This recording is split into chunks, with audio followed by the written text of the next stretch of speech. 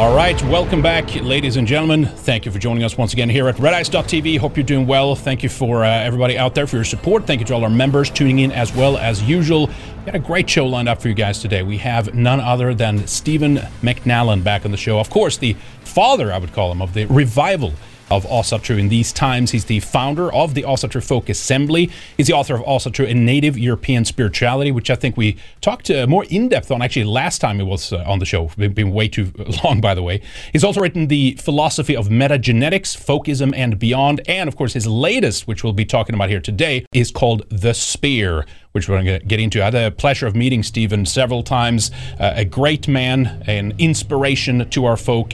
Good to talk to you again, Stephen. How are you doing? I'm doing outstandingly well. Thank you very much. It is so good to hear your voice again and to be here. Same. Good to see you again, Stephen. It's always a pleasure. It's been way too long, but you do have a new book out, so this is a great great opportunity as well. Unfortunately, we actually tried to get you on right before Amran, but it was kind of busy. It didn't pan out. But I want to hear maybe some of the details at least. How did it go with Jared Taylor and the boys over there? Well, I was astonished to actually get an invitation from Jared to speak for the first point. And then when I got there, I was remarkably well received.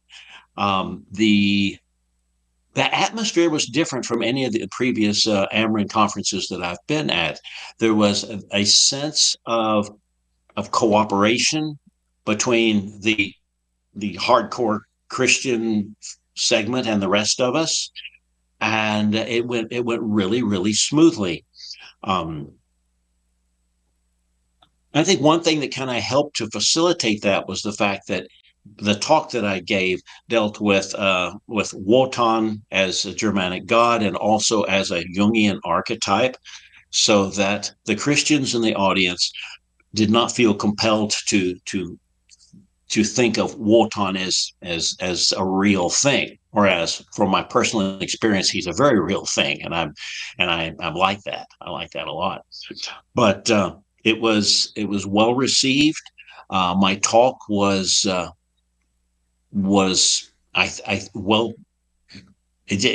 couldn't believe how well it went.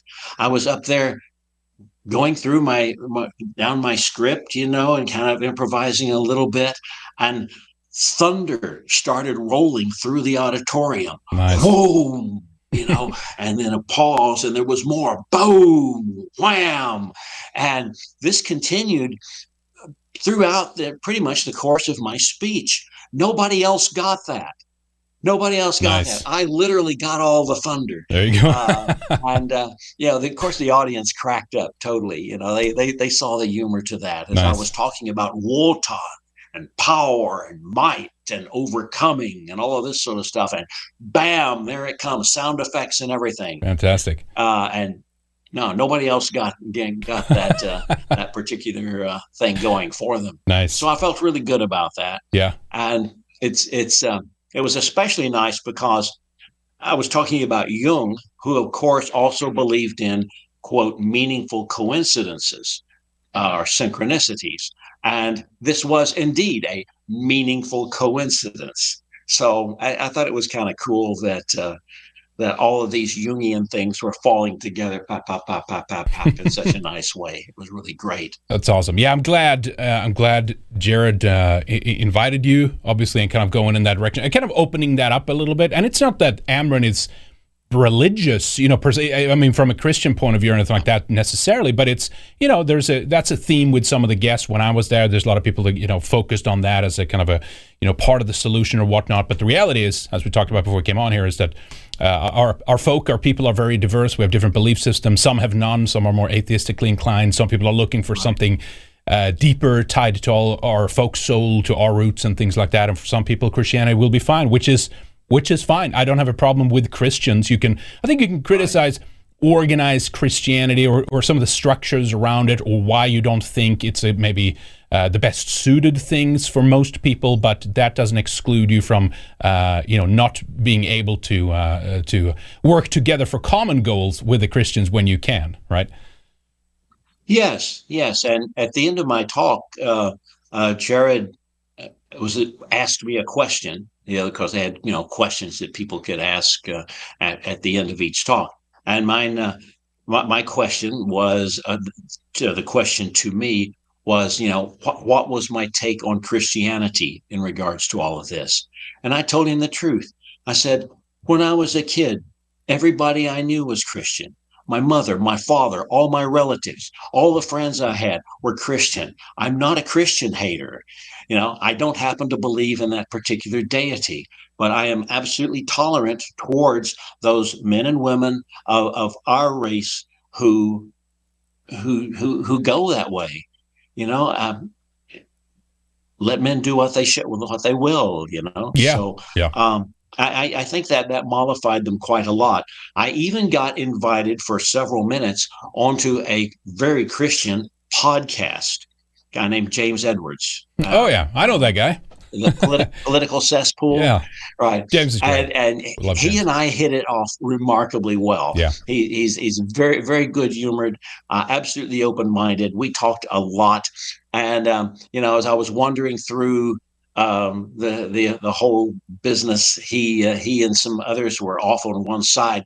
He was actually doing his podcast, and he said, Steve, you got to come over here. I'm going to introduce you. And he gets on the mic and he says something like, I know this is a very Christian podcast, but you got to meet this guy, basically. Nice. And the whole attitude was like that, and I've never seen that before. Always before, there's been not necessarily open hostility, been very little of that, but it just kind of this. Well, we're not going to talk about any of that. But it wasn't that way this time. It was different. There were a lot of young people, quite a number of people wearing hammers, that quite a few folks following some particular version of our spiritual experience. And the ones who were hardcore Christians, I'm good with it. I don't care.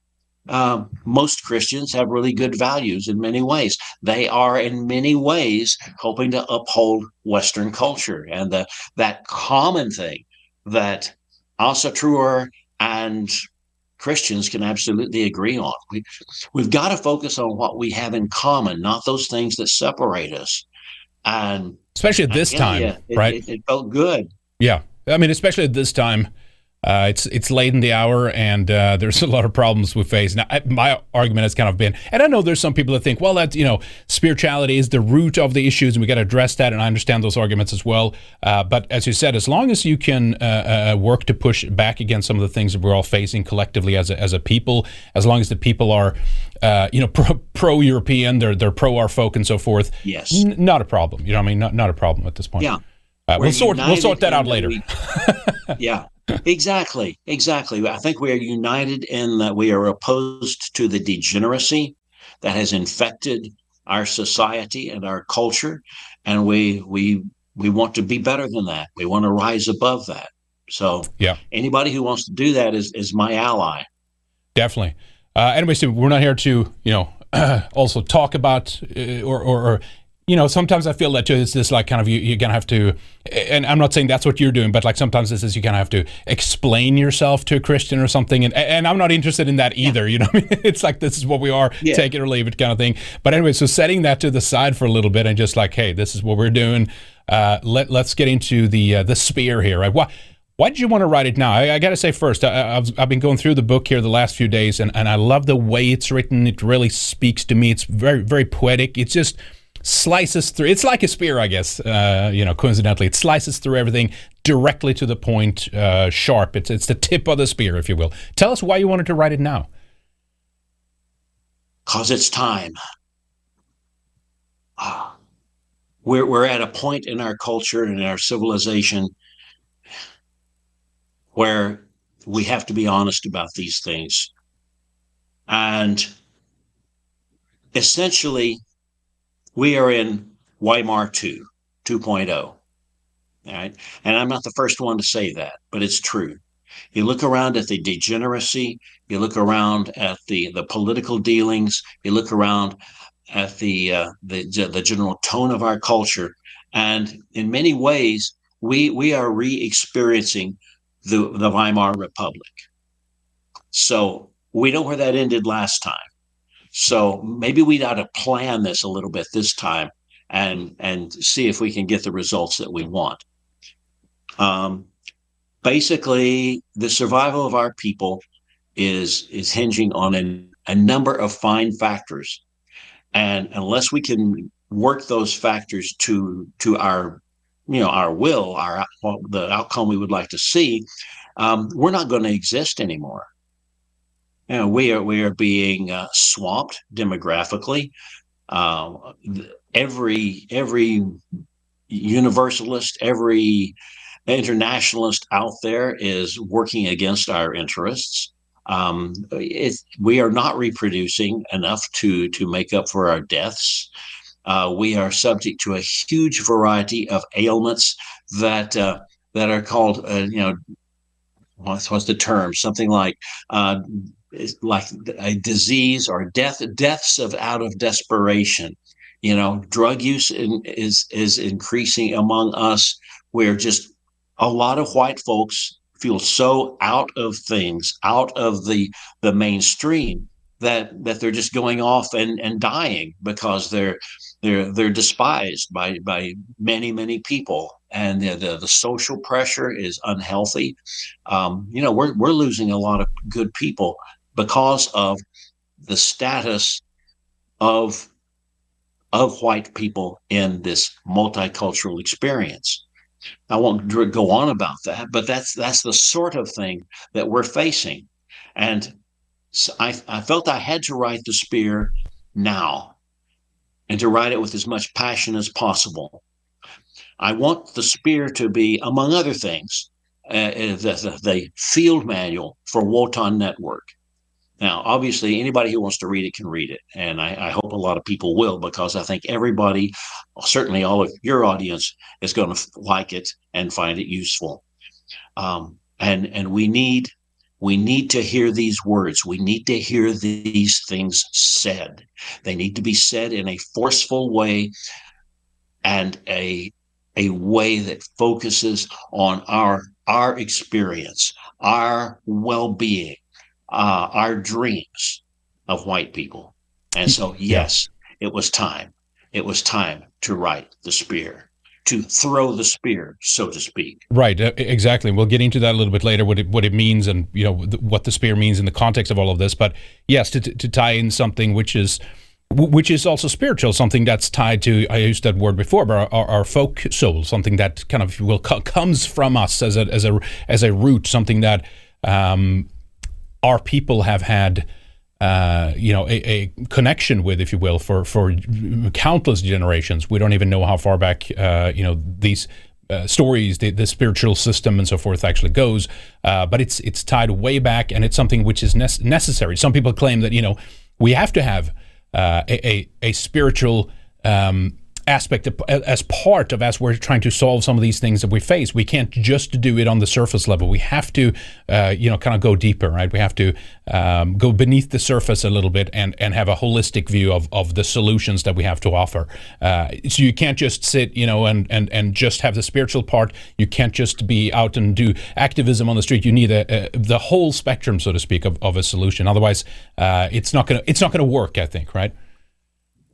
Yeah, as I see it, spirituality shapes culture, culture shapes politics.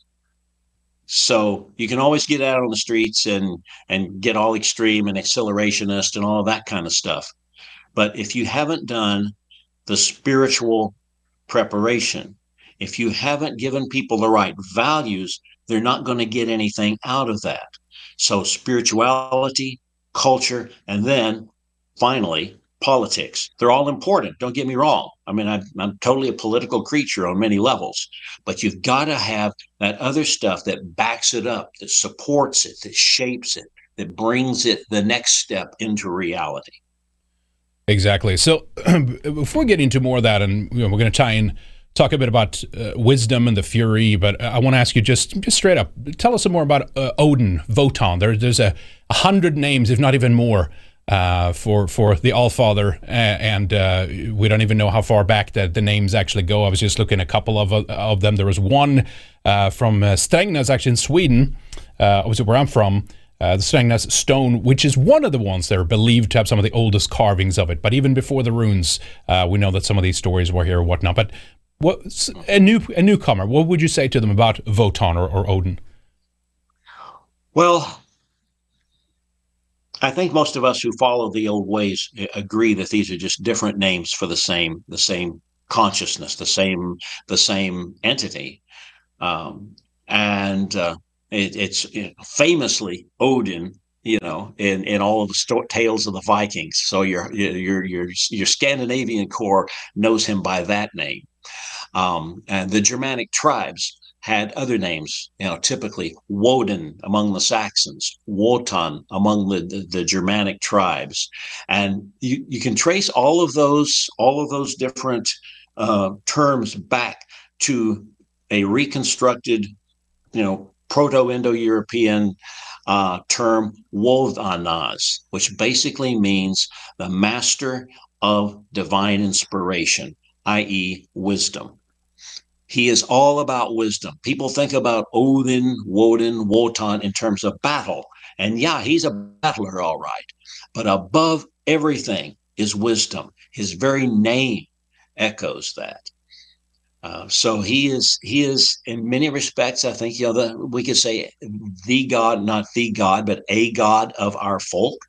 I think he is a very attractive God to be connected with at this point in time, especially considering the dire straits of our people and how we need wisdom and we need fury, both, which I'll go into later. And I have followed him for 52 years or something like that now.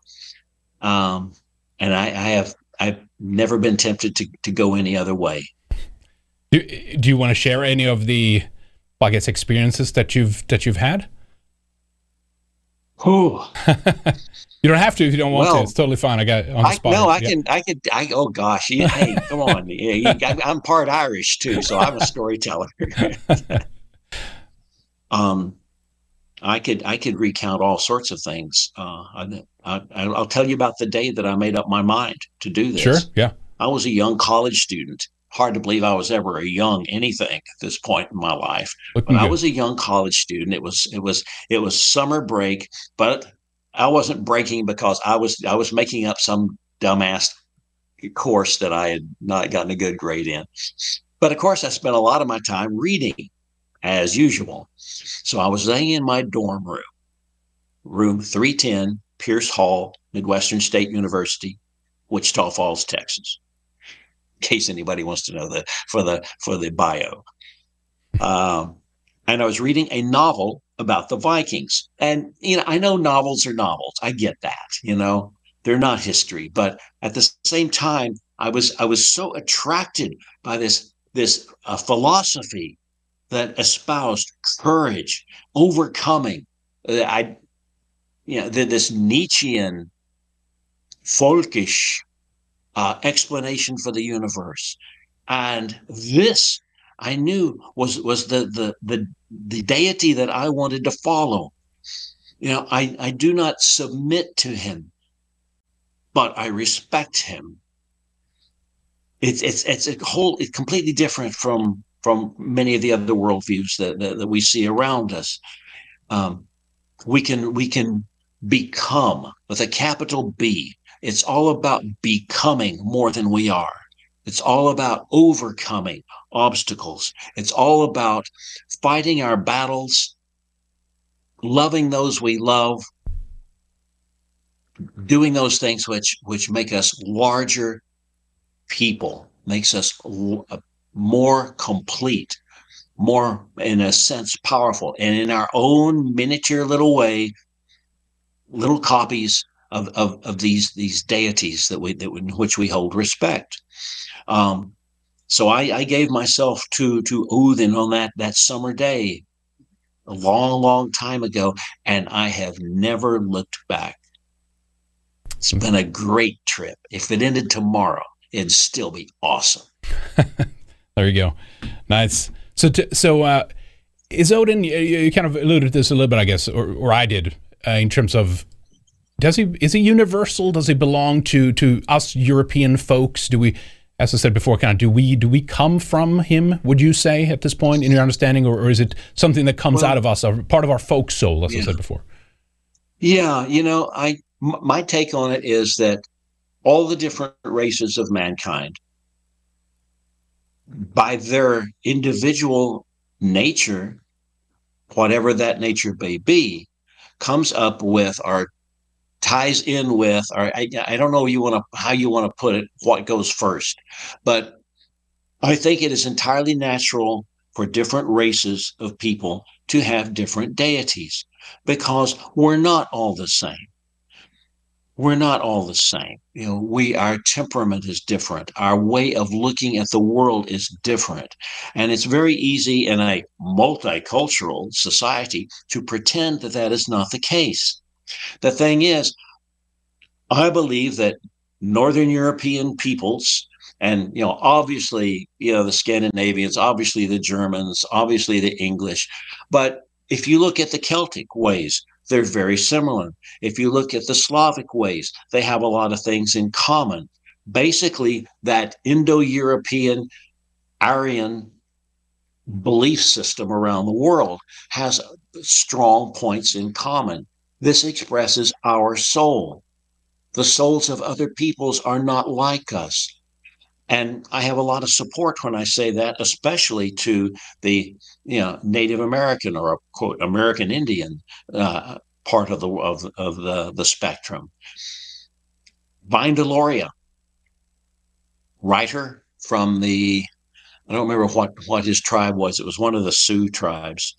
Writer wrote a book called God is Red, because to him and to, quote, Native Americans, unquote, God is red, like them, and so forth with other races. I don't expect other races to follow the same way, to have the same mindset, to have the same inner being that I do. And it's not a matter of better and worse. Right. I mean, they are what they need to be. My opinion to them, if not that they ask, but if they ask, I'll say, find the ways of your ancestors and follow them, because for you, that is truth. It's not truth for me, but it doesn't have to please me. It's for them. And that's the way I see all of these things, Yeah. I honor everybody who practices that ancestral veneration. Out at Odenshof, which for those who don't know is the Asa True Folk Assembly Church, just because that's a word that ordinary people understand, here in Northern California. Out at Odenshof, we have a food giveaway program for anybody who wants to come.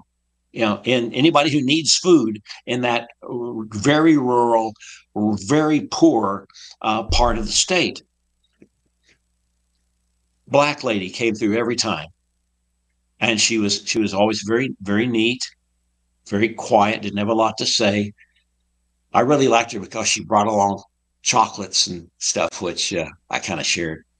But and then the local left started giving us a ration of nonsense, and saying a lot of things that weren't true, not getting our perspective right. And at the next food giveaway, she drives up and she's kind of fidgeting in her seat, and I think, okay, here it goes. And she said, I understand that you only let white people in your church. And I say, yes, ma'am, that's true, because it's an ancestral religion. And she said, well, I don't think it's anybody's damn business to tell you who you can let in your church. It's very easy. And what ensued was a discussion on native religions. She says she talks to her ancestors every day. She got it. She gets it. And she is richer for the fact that she gets what her heart tells her and what her ancestors expect of her. And I respect that across the board, across the spectrum, you know. Yeah. So yeah, I mean, we can almost extend that conversation a bit to the issue of like, native, and of course that's the title of your book, right? A native European spirituality. It's almost like this: Europeans are always colonial, or we always went somewhere. We're not original to somewhere. Blah blah blah. All these things. It's like we don't even have a belief system of our own, kind of thing. And it's like, yeah, it did, and I've shared my own story many times, but. Obviously, like trying to find something, looking around in every corner, all over their different Mayan calendars and Aztec cultures, and trying to just find something which is like fine, that's interesting and inspirational and all those kinds of things. But then, after long, many years, it's like, oh, I got it right in my backyard. Who knew, kind of thing. And it speaks to that sad aspect of the fact that most people are not even taught about those kinds of things, and that's really what I got attracted to as well. Is like, this has to be shared. We have to talk about this. It has to be out there in common. And as you say, there are so many parallels between different already ethnic groups within the European family that both have their own unique ways, but also tremendous similarities as well. This is for us. It's from us. It's ours. It's exclusively ours. If someone wants to look at it or find some meaning in that too, that who cares? As you said, that's fine. But at the end of the day, this is ours, Steve. It's for us. Yep. Yep. So tell us a little bit about the significance of the spear, the mythology of the. I was starting to look into that too. I found some kind of interesting things there, but actually. The spear was thrown in battle. I think you mentioned that. One of the first battles, right, between the Vanir and the Asir, the first war, right. As it was called. And I went down even a etymological trail and things like that even the word G-E-R or G-A-R, ger or gar, actually comes from the word of spear, if you will, which we get, obviously, the word German from, right? Spearman, essentially. And there's all these kinds of variations in people. Even garlic, I think, right? G-A-R, they said it actually looks like a sphere. If you look at a garlic, hence that got that name and things like that. It's kind of interesting. But what can you say about the spear? Well, the more I thought about Odin/Wotan, and the more I thought about his character and his personality and those things with which he's associated, the more I could understand the spear in that connection.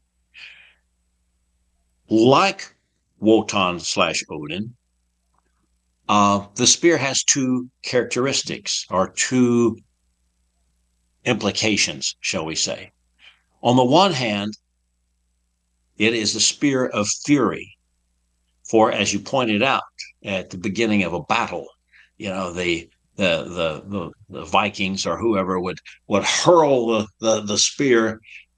The stories are they over the enemy host. But I think you'd have to have one hell of an arm to do that. Maybe the guy in the front row, who knows? But the idea was to replicate that mythic experience of between the war between the Aesir and the Vanir. Where Odin threw the spear over them at, quote, the first battle in the world, unquote.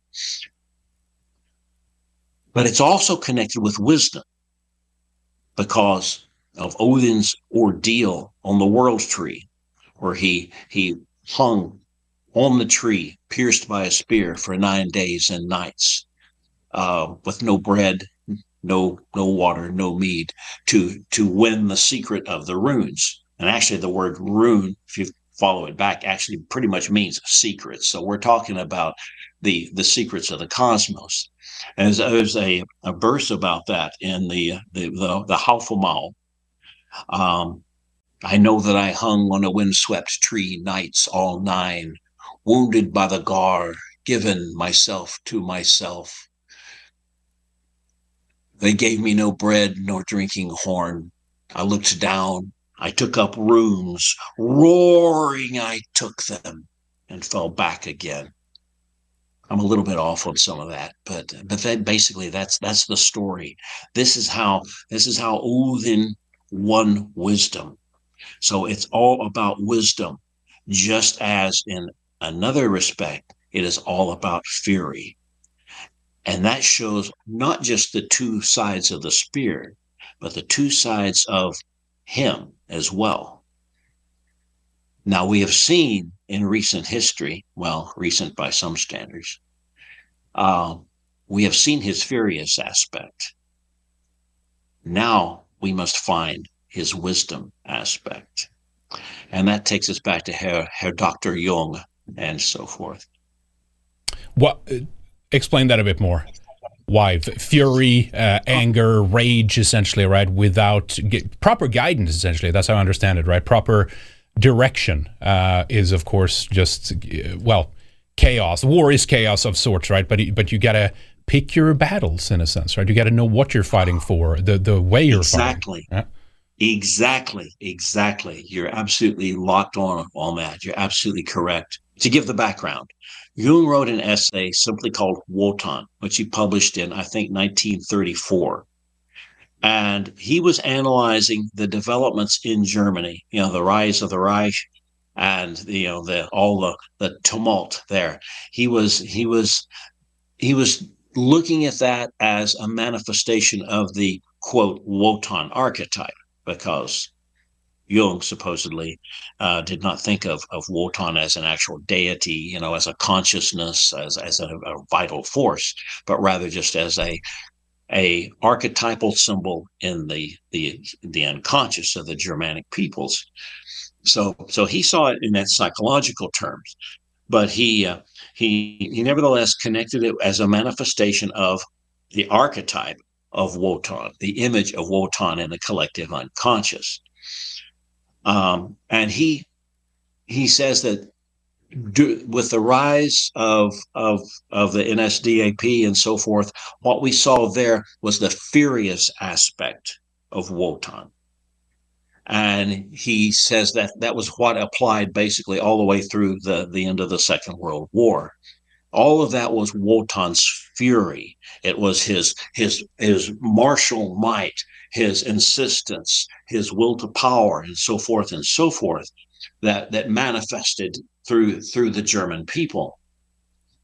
But Jung predicted later, 1947, after the war, he wrote a revised version of the Wotan essay, and his closing paragraph pointed out that next time we shall see Wotan's wisdom aspect. And he says that in the coming years or decades, that should manifest in the Germanic peoples. I think he was spot on, probably more so than he knew. I mean, I don't think he was trying to be a prophet, but I believe that is where we're at now. We have seen Wotan's furious aspect. He has thrown the spear over the enemy host and ensuing battles. Next, we see his wisdom aspect. And that is the aspect that I believe will lead our people, the European descended people, to a higher destiny and to a secure position. It will cure us of our ills, so to speak. He predicted that would happen, and I think that we are witnessing it. But I'll go a step farther and say, not only are we witnessing it, but we can make that happen. We need to fulfill that. Call it a prophecy. I don't think he thought that he was a prophet, but let's take it as such. Let's say that we are here in this day and age to fulfill that prophecy. And all of us who are part of this larger movement, all of those of us who fight for the existence of our people, whether we follow Wotan every Wednesday or not, we could be good Christians, we could be atheists, we could be agnostics, but deep within us is that quote archetype, that manifestation, which will lead us to victory.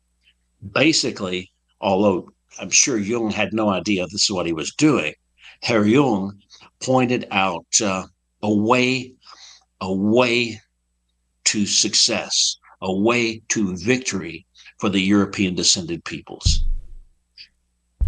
And it's something we can call on. It's something we can have help us and guide us. Because again, going back to that, it's easy to look around today and just be distraught and feel despair, anger, obviously rage, and everything that happens, and that's understandable. It's all well and good. The frustrations comes from a point of accuracy, or the origins of that is 100% understandable. But it has to be directed, right? It has to be harnessed, and we have to hone that. We have to choose what kind of battles we take. It's so easy today to get strung up into something which could just get you in trouble. I mean, I don't want to, again, I want us to kind of remain more about the topic and spirituality and all these kinds of things, right? But just look at the J6, some of the defendants there, those who were indicted and prosecuted and sentenced now, 17 years, 22 years and stuff. And okay, they're fighting back, they're doing something here, but it was also a very in the moment type spur. They were kind of just the way they walked in without really thinking about these kinds of things, right? It might not be the best analogy, but it's just the closest one I can think of, and maybe people can understand that. Yeah. But it's like you can't just do things and expect the system to like, yeah, I know you made a mistake and drop you. No, like our enemies, they're out to get us. Like they will say, don't put a crosshair unnecessarily on your back if you don't have to. You have to pick those bad. You have to be wise, right? You have to be smart about this. Timing is part of it as well, right? Of not doing things too early, not doing things too late. It's very hard. It's very hard. But what I'm saying is those are the kinds of moments when you need to kind of let it. How do I put this? Pass it on to something greater than ourselves. You see what I'm saying? Like something which call that in a guidance, essentially, a wisdom and a guidance, right? That's how I see it anyway. Mm-hmm. Right.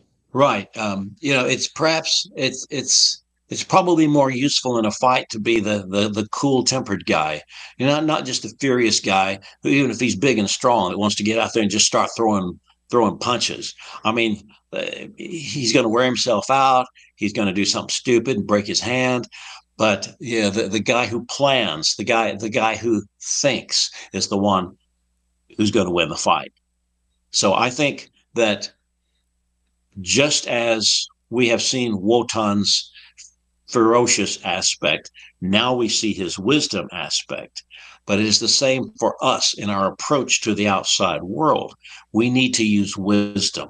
It's not enough to be angry. It's not enough to be pissed off and want to rail and go on and do the X and Y and Z. Accelerationism, bad idea. And wisdom. You had a passage. I think you put it on your Telegram, right? It was like, if there's one thing you can do, it's have a family, right? I see a lot of young men today that, I understand their anger and frustration, but it feels like they're casting that away at the chance to just, stand around and scream at somebody or whatever, And it's like, yeah, you can have you try to have a family. It's still, I'm torn. I have to say, I'm torn all the time. And it's like, I'm not also saying just keep your mouth shut and go work for the system and make money. There's other ways we can do this. Other ways you can work to improve our people and our folk, and having families, having children, educating them in the right way, thinking of multiple generations down the line.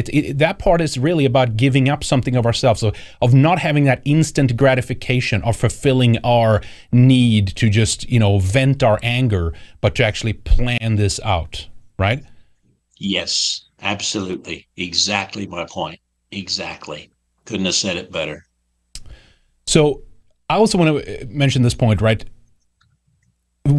I see it kind of baked into this, and the idea of Wotan or Odin is this idea, as you said before, of becoming more like him, of improving ourselves. It's of evolution, if that's the right word for it.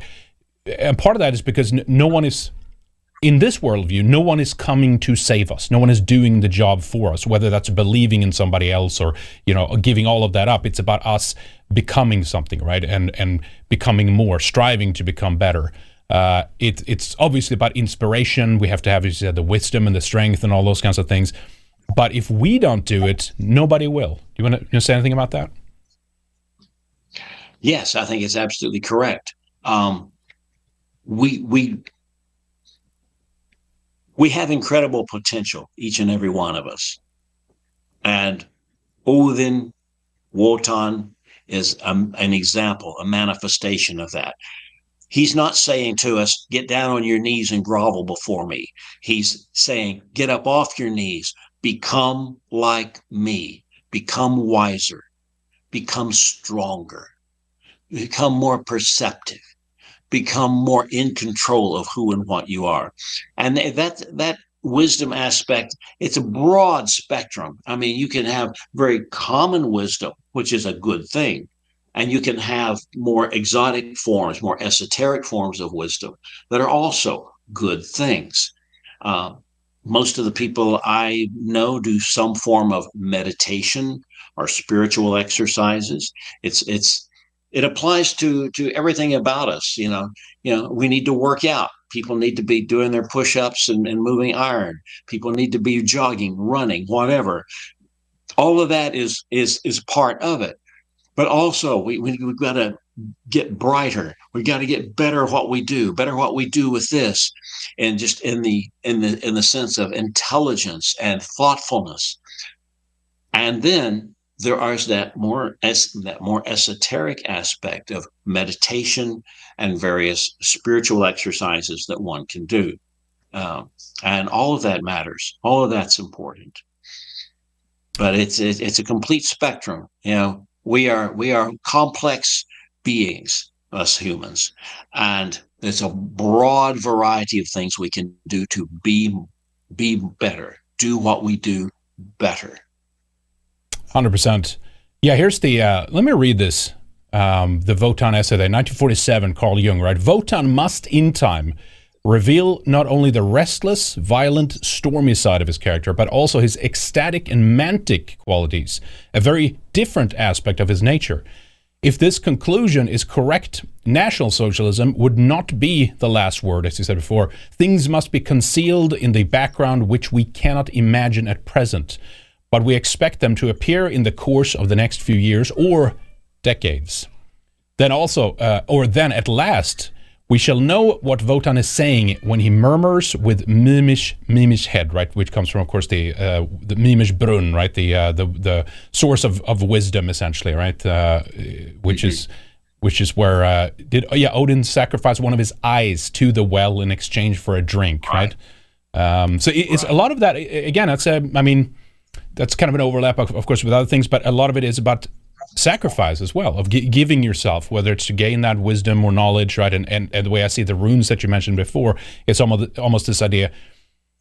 It's with a with a language or with an ability to communicate in the way they did, to pass on knowledge essentially with a written language. And there's been many versions of it, but that's something that changes everything in from a historical perspective of human progress, right? Of us being able to take down languages, pass on information and stuff. Language has changed everything essentially for humans, right? It's kind of like a fire, but for our intellect of sorts.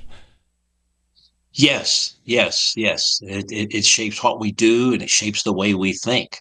You can what you think on the inside, and the way you verbalize that. There's that whole relationship. How do you express your innermost thoughts and concepts? Yeah, absolutely.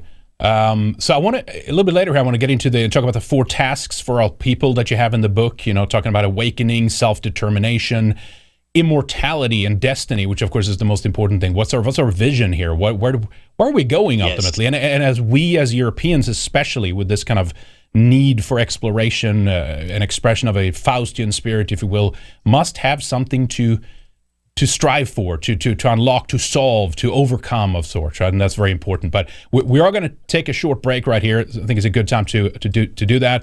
I want to plug the book a little bit more, obviously. I'm going to show where people can get that. We want to talk about your websites before we take a short break, and then we're going to continue in part 2. But you have a couple of websites here, obviously. Let me show those on screen. So we got them, StephenMcNallen.com, and that's really where the main shop and store is, right, for getting a copy of the book, correct? Yes.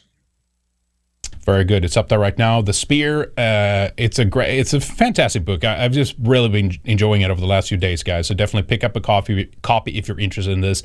You have some other ones on the websites too, of course. Also through a native European spirituality. If you're new to this, I also remember those many years ago we talked about that, but the philosophy of metagenetics, which is again kind of an undercurrent here of our differences and how genetics really affects us and why we're different of sorts as well, and tying that into the idea of our folk and folkism and things like that. What are some of the other places too? You have, do you want to mention a couple of words now? We can talk more about it in detail later, but votonnetwork.com. Voton Network is a sort of philosophical insurgency, a spiritual insurgency, so to speak. It is at this point not highly organized. It was a very spontaneous thing. I think that we're going to be tightening up a few things. It would be fair to consider the Spear as almost the field manual for Wotan Network.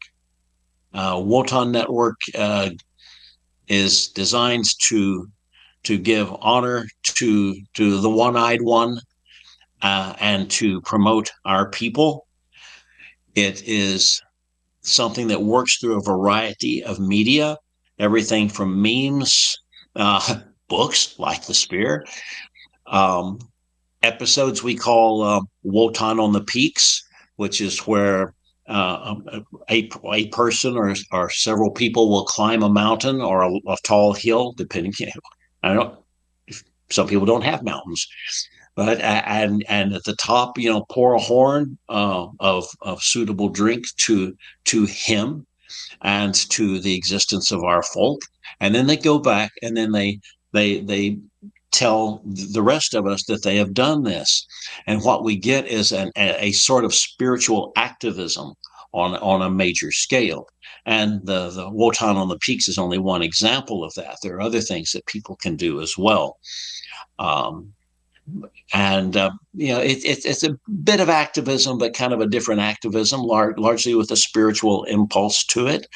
We do a lot of things with runes and with subtle ways of communicating our message, and so forth. It's our mode of resistance against.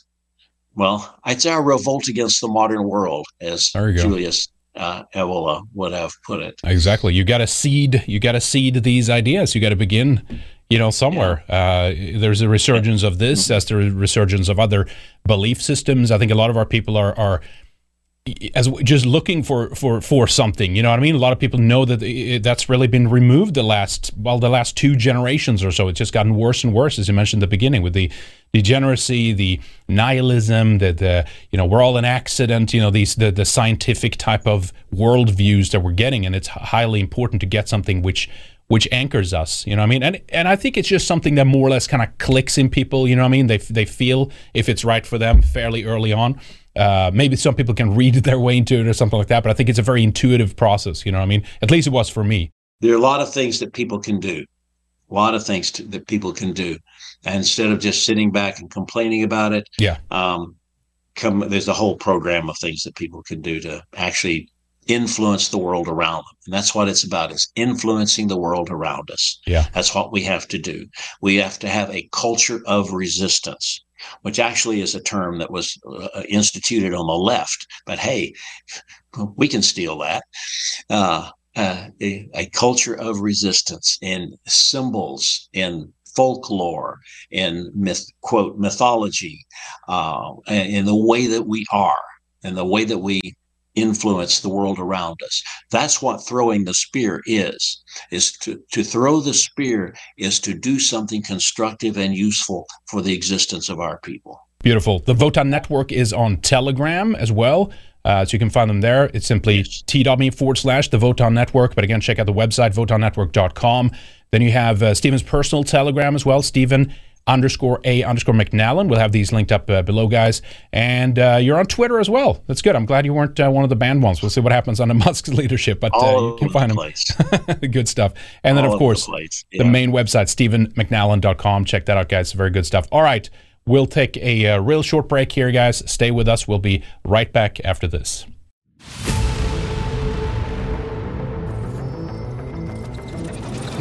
We have a fantastic part 2 coming up with Stephen McNallen to talk about direction, self-determination, immortality, and the destiny and will for the future of our folk. We talk about one of the many goals that our folk need to put our mind towards to propel ourselves forward to the next level. Strangely, I'd argue it's less about the end result of that goal, and it's about actually setting our sights on something that is essentially impossible. And we have to overcome it, solve it, crack it, and become more and become better as a race and as a people in the process. We've had these things throughout history, right, where we overcome certain things, certain obstacles, do the impossible. We also talk about the runes, their origins and significance today, what they represent and how they were acquired, and, of course, what it means to take up the spear. So sign up for a Red Ice membership, support the show, get access to our very best Western Warrior, our exclusive member show that we do at the beginning of the week, get access to our interviews, part 1 and part 2, our full interviews, also exclusive videos and more. Subscribe at redicemembers.com or odyssey.com/@redicetv or subscribestar.com/redice. Monthly recurring is just $10 a month. Get a longer subscription if you want to get a discount to get the price down.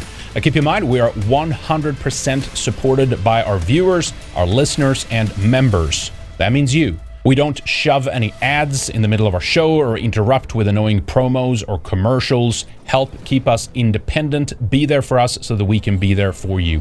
Thank you today to our executive producers, T. Lothrop Stoddard, V. Miller, Resin Revolt, Good Luck Lap, Jake, Red Pill Rundown, French 47, Mark Smith, No One Jeebs, President Ubunga, Mongoose, William Fox, Angry White Soccer Mom, The Second Wanderer, Operation Werewolf, The Ride Never Ends, Francis Parker Yockey, Dillbob, Last Place Simp, Joseph Hart, Purple Haze. Also thanks to our producers, Mr. Walker 696, Johansson, Leroy Dumont, Snark Pup, Eyes Open, Mr. Lemry, Yuri New, Obadiah Hickswell, Perfect Brute, Single Action Army, and Kami Combo Deal. If you want to become a special supporter, if you want a shout out at the end of the show, become an executive producer or producer, you can sign up for that or upgrade your existing membership either at redicemembers.com or odyssey.com/@redicetv or subscribestar.com/redice. Wherever you originally signed up, get a special shout out at the end of the shows and our videos. If you recently signed up for either of those two and are not in the rotation yet, just email us redice@protonmail.com and we'll get you in there ASAP. If you want to donate to help the show, you can do that at redice.tv/donate. And if you can't do that, please help by sharing the links to our shows, our videos, or do clips and put them up and help spread the word about Red Ice. Thank you so much, everybody. See you in part 2 for more on Odin, the Spear, our destiny, and the stars with Stephen McNallen. Great part 2 coming up next.